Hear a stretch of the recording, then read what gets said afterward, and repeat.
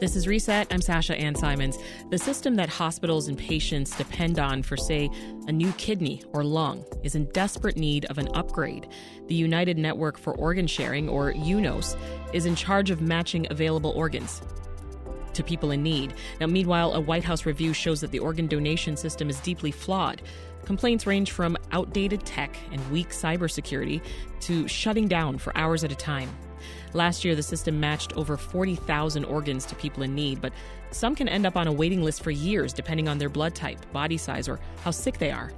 That's led to an average of 22 people dying every day, just waiting for a life-saving transplant. Joseph Menn is a technology reporter specializing in hacking privacy and surveillance for The Washington Post. Welcome to Reset, Joseph. Thanks for having me, Sasha. Before we get into this White House review, let's get a bit more familiar with what UNOS is exactly. So for those who don't know, how does it work? Well, it's a nonprofit that was established about 36 years ago. That's when the law set up, Congress passed a law to set up how to manage organ transplants in the United States. And it specifically said a nonprofit should run it. That should have input from doctors who perform transplants and from those who gather organs and big hospitals. And UNOS is in charge of the whole thing. It sort of sits in the middle. So it handles a bunch of different functions. One is setting the algorithms that determine the rankings on the waiting list, which can be absolutely critical.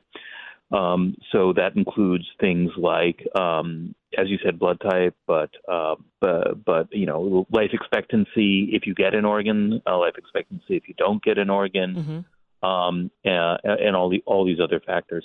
They also manage the relationship with what are called organ procurement organizations, who are the ones, regional nonprofits that go around and collect organs, and then the relationships with the hospitals that receive them and transplant them. So they sort of sit in the middle of this giant network of complicated things, managing both the policy, who gets what organ, but also the technology. How does it get from point A to point B?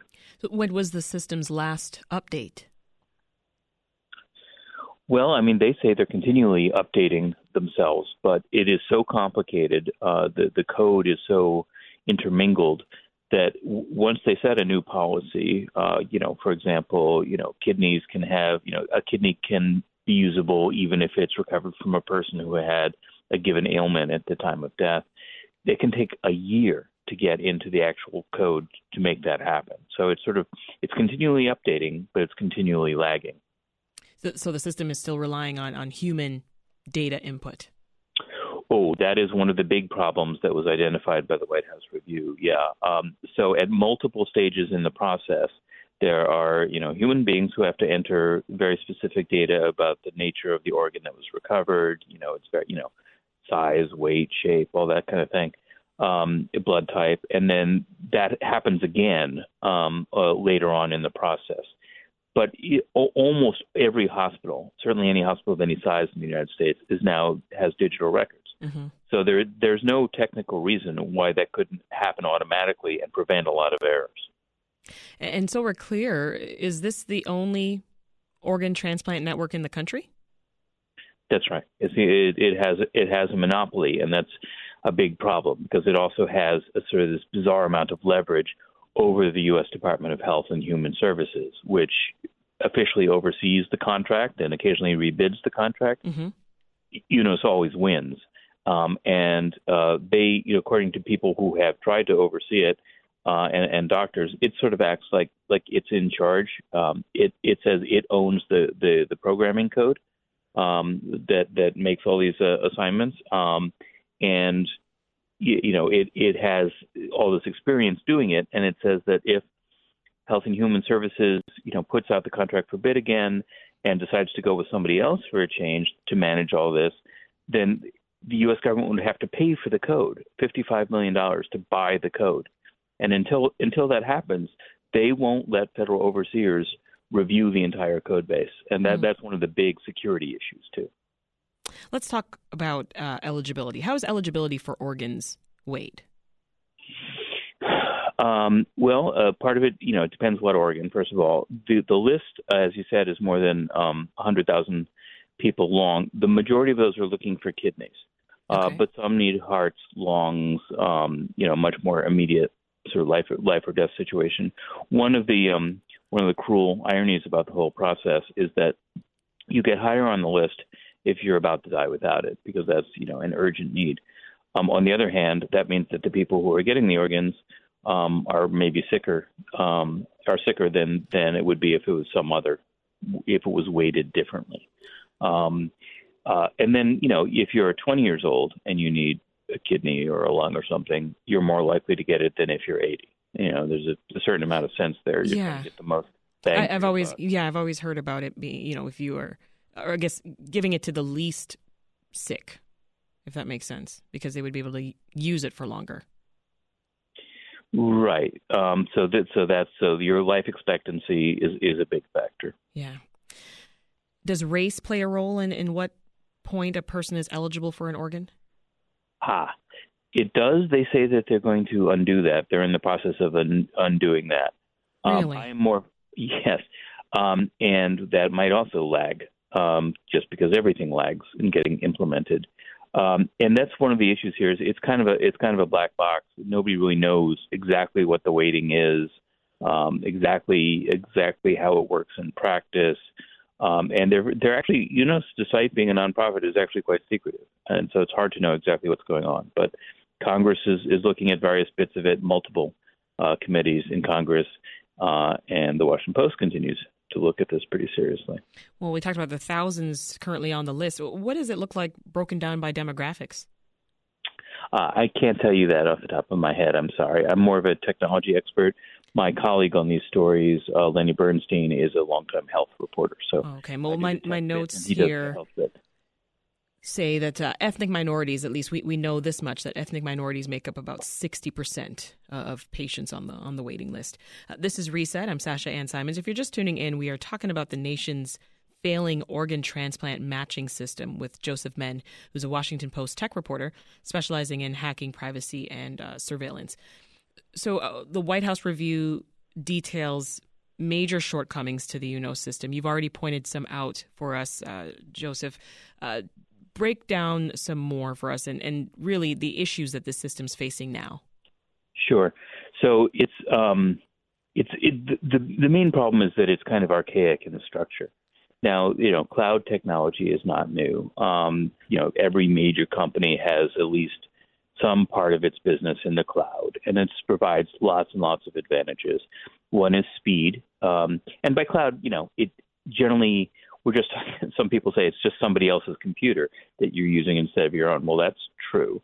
But Amazon, Microsoft, Google, and others offer these remote computing platforms that are very speedy because they have, they have all of their network machines at work on your stuff.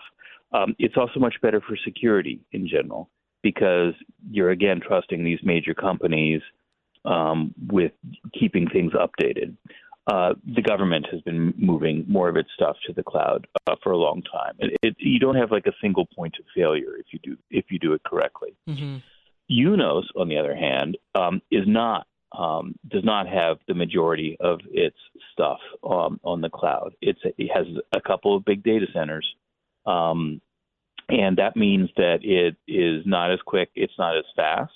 It's harder to do machine learning, artificial intelligence, which is where a lot of this medical things are going, and it's not as secure. And the proof is in the pudding. There have been multiple outages where you can't get an organ, you can't arrange a shipment for an organ because it's all kind of held together, in the old-fashioned way. And one outage in early 2021 lasted for in part for almost 3 hours. Wow. That when you're talking about a lung or a heart that seriously deteriorates after 4 hours, that's critical outside of the body, that's a really, really big problem. Mm-hmm. Other challenges organ transplant coordinators are facing. I'm hearing the system's so flawed that some have turned to travel sites like Expedia. This is really pretty shocking for people unfamiliar with this system, which is most of us. You would think that if there is a national nonprofit in charge of getting organs from donor A to patient B, that they would have, this state of the art tracking and travel system, something like the FAA, where it can see, all planes going everywhere at once. But it's as far from that as you can imagine. You have some of the most gifted transplant surgeons in the world spending time on Expedia and Kayak and other travel sites trying to arrange themselves, figure out, just like an average consumer is, how do I get an organ from Mobile, Alabama to San Francisco, California, or the other way around. And sometimes people die because they're not able to figure out a route that gets the doctors to pick up the organ and gets back in time. Wow. It's actually kind of horrifying. So let's briefly talk solutions before I let you go. What is it going to take to completely revamp this system, and how much money are we talking? So the money actually isn't that bad. $55 million sounds like a lot, but first of all, we're talking about the federal government here. They have a nickel or two. And actually, the UNOS gets most of its money, the majority of it, from transplant patients who have to pay fees, and that's not going to go away. So the people we talked to, experts on this, said that, yeah, it might cost $55 million, actually a little bit more for the migration process to put the program, to split up the program or give it to somebody else. But you'd earn that back in efficiencies in a year or two, in addition to saving, being allowed to have at least 5%, more transplants, saving about 5% more lives every single year. Yeah. So the cost is not prohibitive. The biggest problem, if they can't the easier way to do it is to rebid the contract, and this time not give this enormous advantage to the incumbent, because that's the way it's been done in the past. The surefire way is to have Congress rewrite the original '86 law, which is a big part of the problem here, because it distinctly has all these requirements and gives, again, this weird amount of leverage over the federal government itself. Yeah. It turns out you can pass laws in Congress these days, much to many people's surprise. Right. And this is a nonpartisan issue, so that's helpful. So that is at least the threat of that, of rewriting the law might finally get this off the dime. And I'm curious, any reaction from UNOS Chief Executive Brian Shepard to these concerns? Well, they say they'll work with Congress. They say they'll work with the HHS. They say they do that now. They say that we've got the finest organ transplant system in the world. They say that they've never been hacked, though, of course, many security people would say many organizations are hacked and never learn about it. And that generally they're doing great and should be left alone, but they are willing to work with overseers.